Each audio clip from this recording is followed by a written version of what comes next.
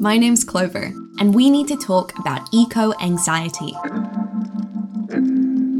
Some of you may be wondering what eco-anxiety even is, while others may be struggling with it right now. This podcast is for both of you. For those curious listeners who want to understand the impacts of climate change on our mental health, this podcast is your crash course. Each week on the show, we'll be exploring a different face of the climate crisis, from the food we eat to our relationship with media, our addiction to fossil fuels, and everything in between. I'll be speaking to leading experts and global companies about challenges and solutions. You'll also hear from young people around the world who feel eco-anxious, and hear from our resident psychotherapist, Caroline Hickman, about how to navigate some of these feelings. And for those of you who feel eco-anxious right now, I'm here to tell you that you are not alone. And far from being a sign of weakness, your eco-anxiety is totally normal. In fact, it's a sign of your empathy, proof that you are awake to the issues. I believe that talking about our eco-anxiety is the first step to turning it into agency, community, and vision. So let's talk about eco-anxiety.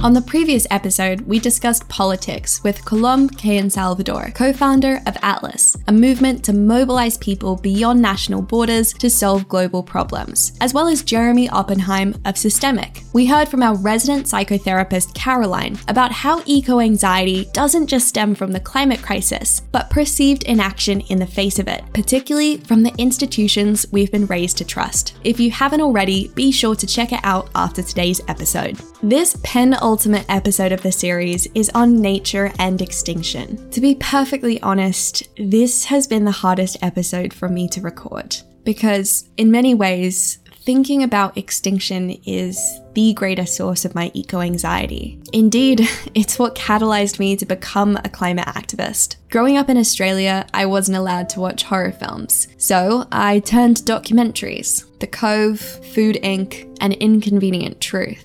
The first time I experienced heartbreak was when I sat glued to my computer screen, seeing how fast we were devouring the earth. I know a lot of people feel the same way. Nobody wants to lose magnificent animals like the silverback gorilla, white rhino, or the Malaysian tiger. Nobody wants to see the Great Barrier Reef fade out of existence, or million-year-old forests in the Amazon being bulldozed to produce Big Macs. We don't want to lose any of these things. And the reality is, we can't afford to, not just because we want them to exist for our kids and their kids too, but because we cannot survive without nature. We are nature. If biodiversity collapses, so too will all life on this planet. That includes humans, with a capital H. The loss of nature is driving climate change, and climate change is accelerating the loss of nature. Thinking about it makes my stomach feel all hollowed out, but I still feel hope. I've seen pockets of nature bounce back when left to regenerate, or species come back from the brink of extinction when people rally to protect them. I still hold hope that we can change the course of humanity. I still hold hope that we can appreciate the diverse, magnificent life forms we share this planet with, enough to fight for their survival alongside our own. There was no one I could think of better to speak on this subject than Jennifer Morgan, Executive Director of Greenpeace International. You'll hear from her at the end of this episode, after we travel around the world to young people whose eco-anxiety is fueled by nature and extinction, and to our resident psychotherapist Caroline Hickman to help us journey through these feelings. But first, I knew I needed to talk to my friend Aishwarya Sridhar, trailblazing conservationist, photographer, filmmaker, and presenter. There is little Aishwarya can't do, and she's focused her many talents fighting for the nature in her own backyard. Take it away, Aishwarya. I'm Aishwarya Sridhar. I'm 24. I'm a wildlife filmmaker, presenter, photographer from the magical land of India. What was your catalyst for getting into this space? And how did you find that medium of storytelling and and capturing images? Growing up in Panvel, most of my childhood, I used to chase butterflies and see fireflies in my balcony. And I had so many different kinds of birds all in my backyard itself. So being close to nature developed that bond with her at an early age. So all of those were baby steps towards my career in wildlife unknowingly. What have you witnessed within your own environment growing up? So Panvel is a place which is surrounded by wetlands, and there is this coastal village which is very close to where I live called Uran. About a decade ago, it was the most beautiful place, full of marshes and wetlands and mangroves. And today it's a concrete nightmare. So initially I used to see a lot of butterflies and birds even around my own house. But now the numbers have drastically reduced, even in terms of a so-called protected forest. If I were to go back in time and say maybe 5-6 years ago, in a place where I probably recorded say 200 species of birds in one day, today if I go back there, there's only about 100 species max, or even maybe lesser. So the change is very visible. Would you say that's indicative of what's happening globally? Yeah, even across the globe, we're hearing of species becoming extinct. We're hearing of habitats being lost. The Great Barrier Reef is dying today. So these are some things which are happening across the world. And this is permanent. There's no going back in it. Are there particular examples of animals that you love or habitats that you've captured that are really at risk? I would say Panjay. Because I have some very beautiful memories of that place. I've seen my first flamingos there. I've documented a whole range of species. I've had many at this one particular wetland. But today, because of one corporation, that entire wetland is dry. They have blocked the entry of the tidal waters into the wetland. And they've also installed security checkposts along the side of the wetland, stopping photography, stopping the local communities from fishing, and also putting a ban on any visitor into the wetland, which is extremely sad because this is God's creation. This is not just one corporation's property. What was the corporation doing in that wetland? What was their interest for being there? Oh, they want to build a luxury apartment complex over there. I'm deep breathing. I'm trying not to get too triggered. How has your perspective evolved from that moment as, a young girl seeing the destruction of this wetland to the point you're at now?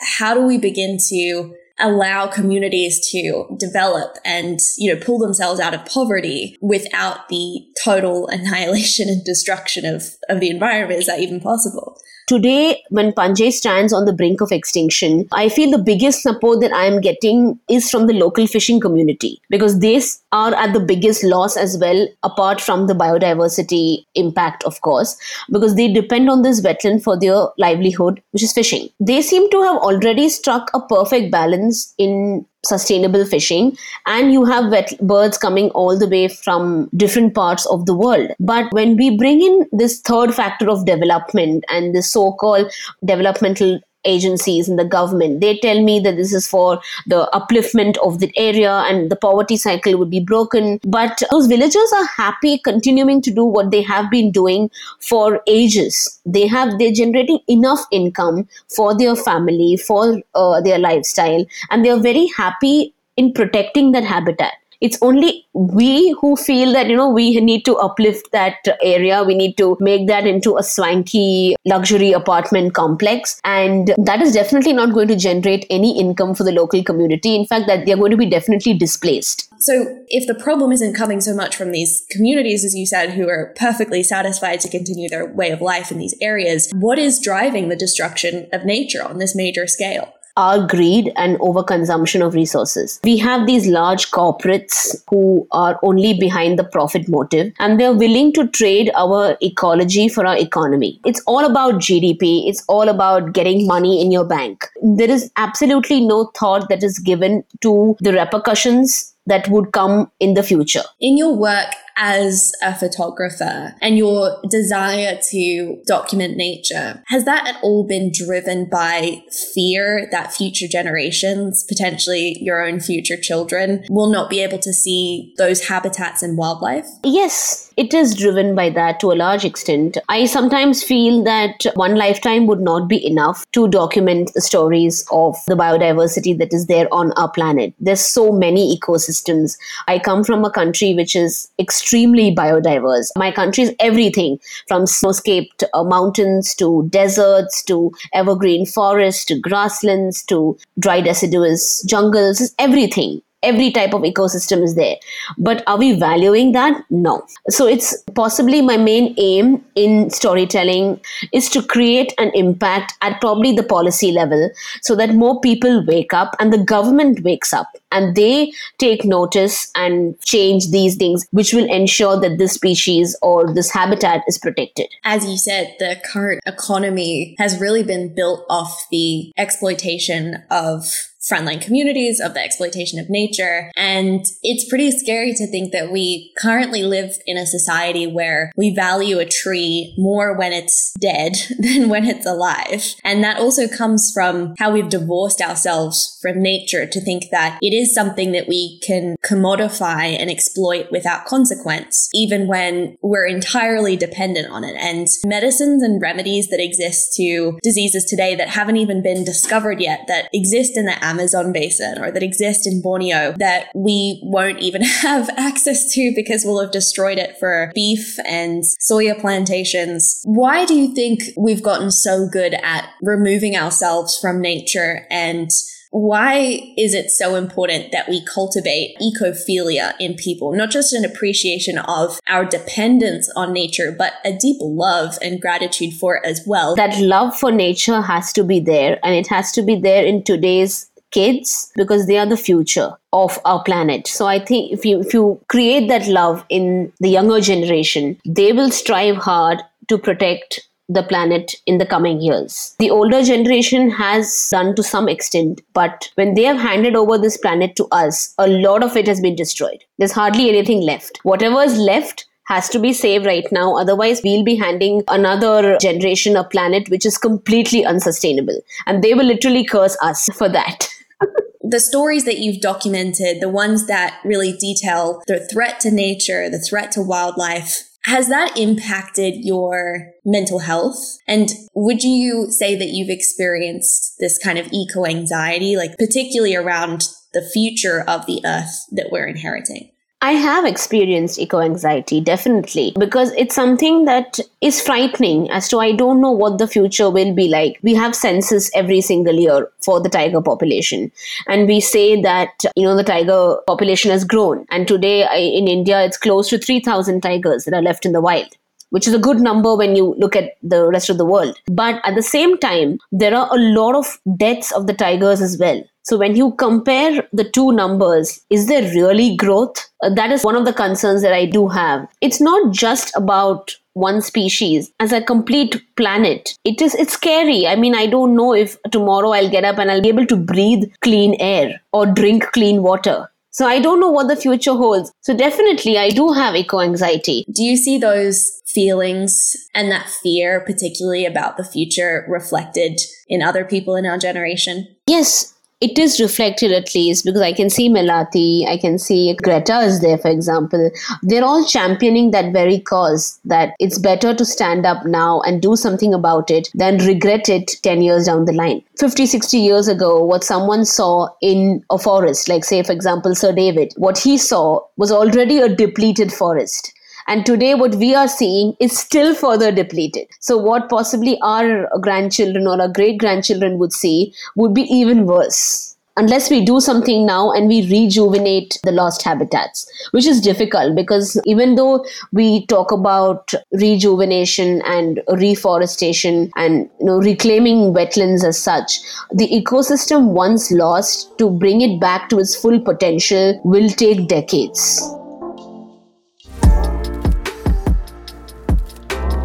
Aishwarya shared that part of her eco-anxiety is fueled by this realization that these last remaining pockets of nature have already been heavily degraded. Compared to the world our parents grew up in, there is so little untouched wildlife in the world we've inherited. How little will there be in the world we hand to our own children? I wanted to learn if there were others like Aishwarya and me struggling with their eco-anxiety in response to the global devastation of nature. So, I put a call out to young people around the world. Here is what they had to say.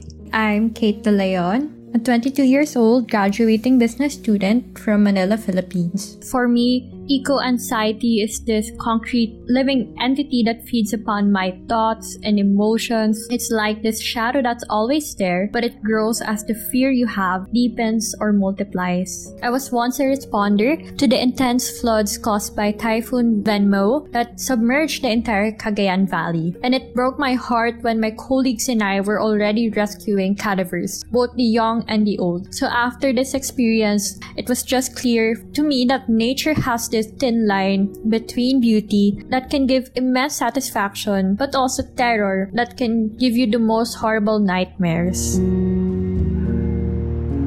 My name is Tupelo. I'm 16 and I'm from Gainesville, Florida, which is occupied Timucua and Seminole land. Climate change makes me feel absolutely paralyzed with fear. I feel an enormity of grief and despair when I think about it. It sometimes feels as if I'm sinking in these moments when it really hits me. All the energy just drains out of me, and there are many days when I just feel like I want to rip my heart out because the heaviness and intensity of what's happening is just too much to hold. You know, being someone who already struggles a lot with mental health, this has had such a huge impact on me. Mass extinction is absolutely the hardest thing for me to process when it comes to climate change, so I definitely feel anxious about it. I just have such an overwhelming love for all life on Earth, so I feel an enormous amount of eco-grief and eco-anxiety that we are losing these species who have been here for thousands of years. These beautiful and complex species. It just absolutely terrifies me, and it totally breaks my heart.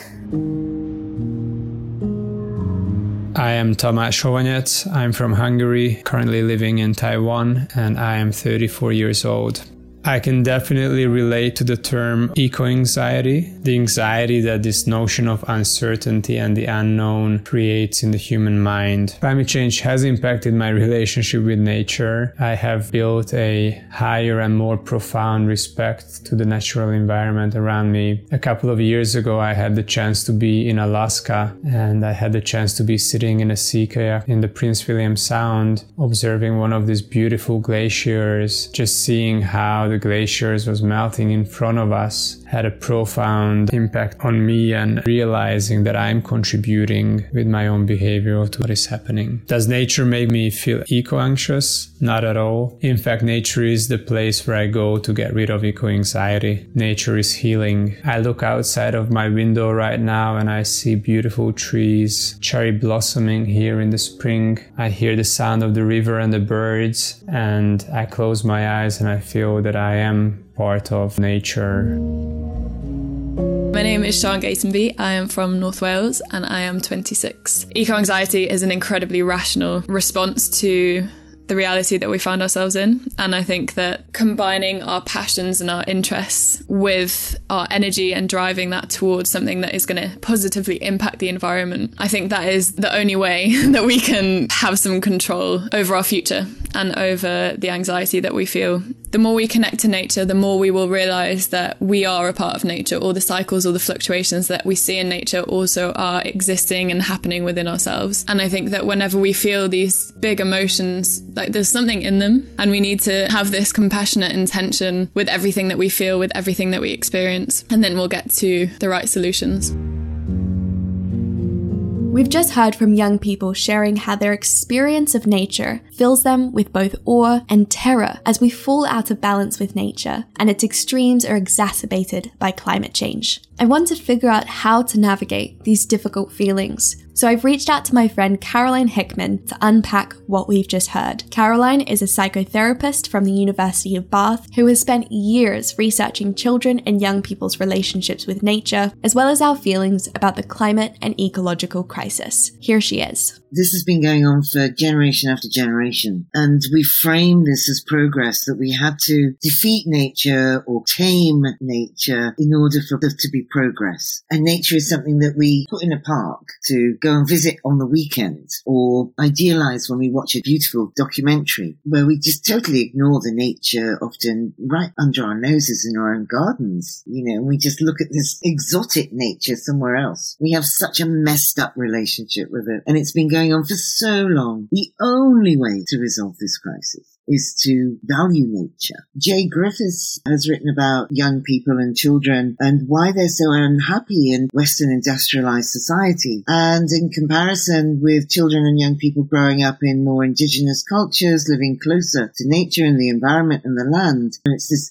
disconnect with the natural world, which is at the root of that. I'm not saying that young people growing up in indigenous environments closely related to the land don't have other forms of distress, but it's different. We have epidemic problems of mental health amongst children and young people. And the Royal College of Psychiatrists here in the UK declared a climate and ecological emergency last week. And at the centre of this declaration is this recognition that this disconnection, this loss of relationship with the natural world is at the heart of this. It's at the root of this. So our professions are recognising this now. So I think it was in 2016 here in the UK, the Oxford Junior Dictionary was going to take out all of these words about nature because they said that they had to reflect contemporary modern childhood. And they were going to take out bluebell, buttercup, catkin, heron, newt. They perceived as no longer relevant to modern day children. And they were going to replace them with block graph, blog, internet, because that was contemporary childhood. What happened was the writers for children caught wind of this and said, no, this is terrible. If you do this, those words are lost. And if you lose the words, you lose the relationship with the creature. So the children's writers objected to this, and it didn't happen. We need to start addressing this in terms of mental health and resilience, and in terms of saving, preserving, valuing, validating nature now. We need to do both. Even if you're living in a city, nature is still all there. I lived in London for a long time. I used to have foxes come and sit on the flat roof of my kitchen, and there was a skylight. Nature is still there, but we have to notice it. And if we don't notice it, then we start to lose sight of it. I do a ritual every morning where I will go outside, just appreciate one thing I see from nature. And it could just be the greenness of a fern, or it could just be a cloud. But it's a ritual that just reminds me that I'm part of that. I really resonated with what Caroline said in response to Oxford Junior Dictionary replacing words such as acorn and buttercup with terms like broadband and cut and paste. If we lose those words, we lose our relationship to nature. This reminds me of a term I learnt recently, plant blindness, which describes our inability to see or notice plants that we can't name. If we can't notice nature's species, we can't protect them, tell stories about them, or have radical future visions about them. Earlier, Aishwarya spoke of the corporate interests that are driving the displacement of communities and the destruction of ecosystems. I'd now like to speak to someone who's taking on these giants directly, and so I reached out to my friend Jennifer Morgan, Executive Director of Greenpeace International, for the final conversation in today's show. Here she is. I'm Jennifer Morgan. I'm the Executive Director of Greenpeace International. I'd love to hear how nature extinction is contributing to climate change. There's a number of ways. The most obvious two, I would say, first is within our natural world of our forests, and the second is in the natural world of our oceans. You need the resiliency of those ecosystems that keep us all in balance, and the vital role that those ecosystems play in actually absorbing in some of the CO2 that gets pumped into the atmosphere, especially when you have so many fossil fuels being dug up from underground and put into the atmosphere, which is the other big store. The minute you start degrading those two, you create massive imbalances, and you also also create what's possible around tipping points that can occur as well, where the impacts will occur even more quickly. Another one, of course, is the nature of the Arctic and Antarctica that have a reflection back into the atmosphere of heat. So it's all interconnected, as you know. Keeping that in a balance in a way is what humans have been so incredibly terrible at. But we need to be, therefore, both halting that extinction, protecting those areas, and with that, we will be helping avoid a climate catastrophe into a level that we just don't even want to imagine. What are, in the 21st century, the leading drivers of nature extinction? Well, there are a number of different drivers of nature extinction, and we like to look at it from a systemic perspective. So if you think about the destruction of nature and you think about a neoliberal system that prioritizes short-term economic growth and the well-being for just a few, then destruction of nature doesn't really rank very high. And it means that the industrial agricultural system, for example, will prioritize the clearing of lands for their own industrial profit and industrial ag profit over, for example, more localized or sustainable agriculture. The intrinsic value and benefits that nature has all on its own are not respected nor valued by our current system of governance or of the neoliberal economic system. Who benefits from that ideology being supreme? Banks, fossil fuel companies, industrial agriculture have profited from that system. I read a pretty shocking article over the weekend about a group of billionaires who were asking for advice from a technology expert about how they could go to Mars or how they could use artificial intelligence to try and know when the mobs are going to come, because they are assuming that they are going to have to either evacuate or live in their towers because of all of the harm that is being wreaked. How do we begin to heal that divide? One is it happens at the dining room table. I've had a number of executives who have said to me they sit at the dining room table, they may be heads of banks or fossil fuel companies, and their children basically say, how can you do this anymore? This is my future. And so there's a very direct link in between the decisions that that person is taking and being confronted by someone who they care about deeply. Sometimes those individuals may need to be forced out.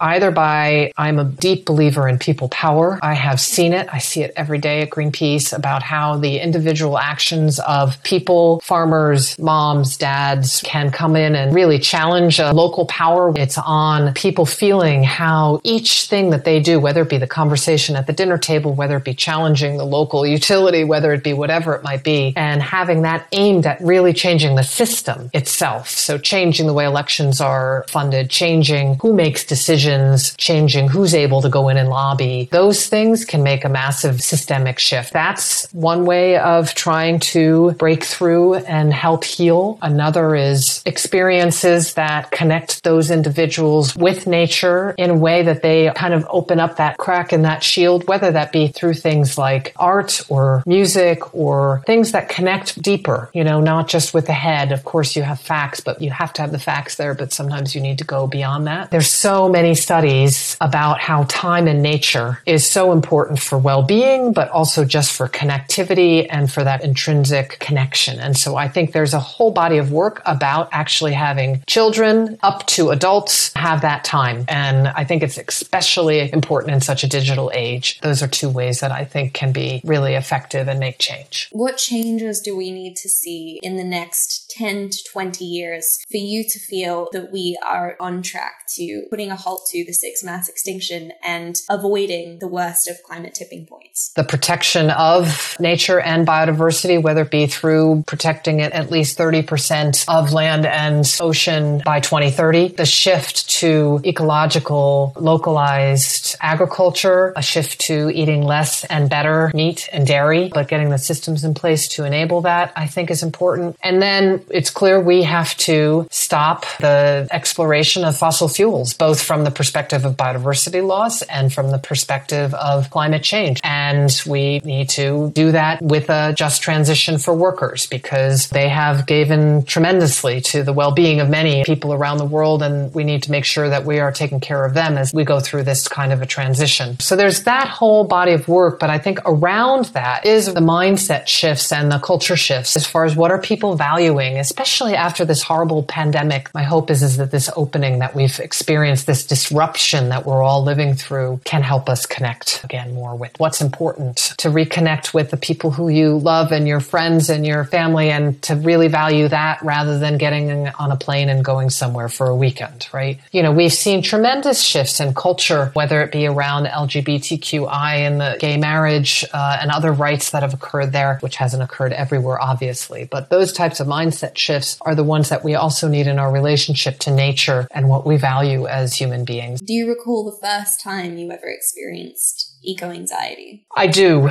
I sure do.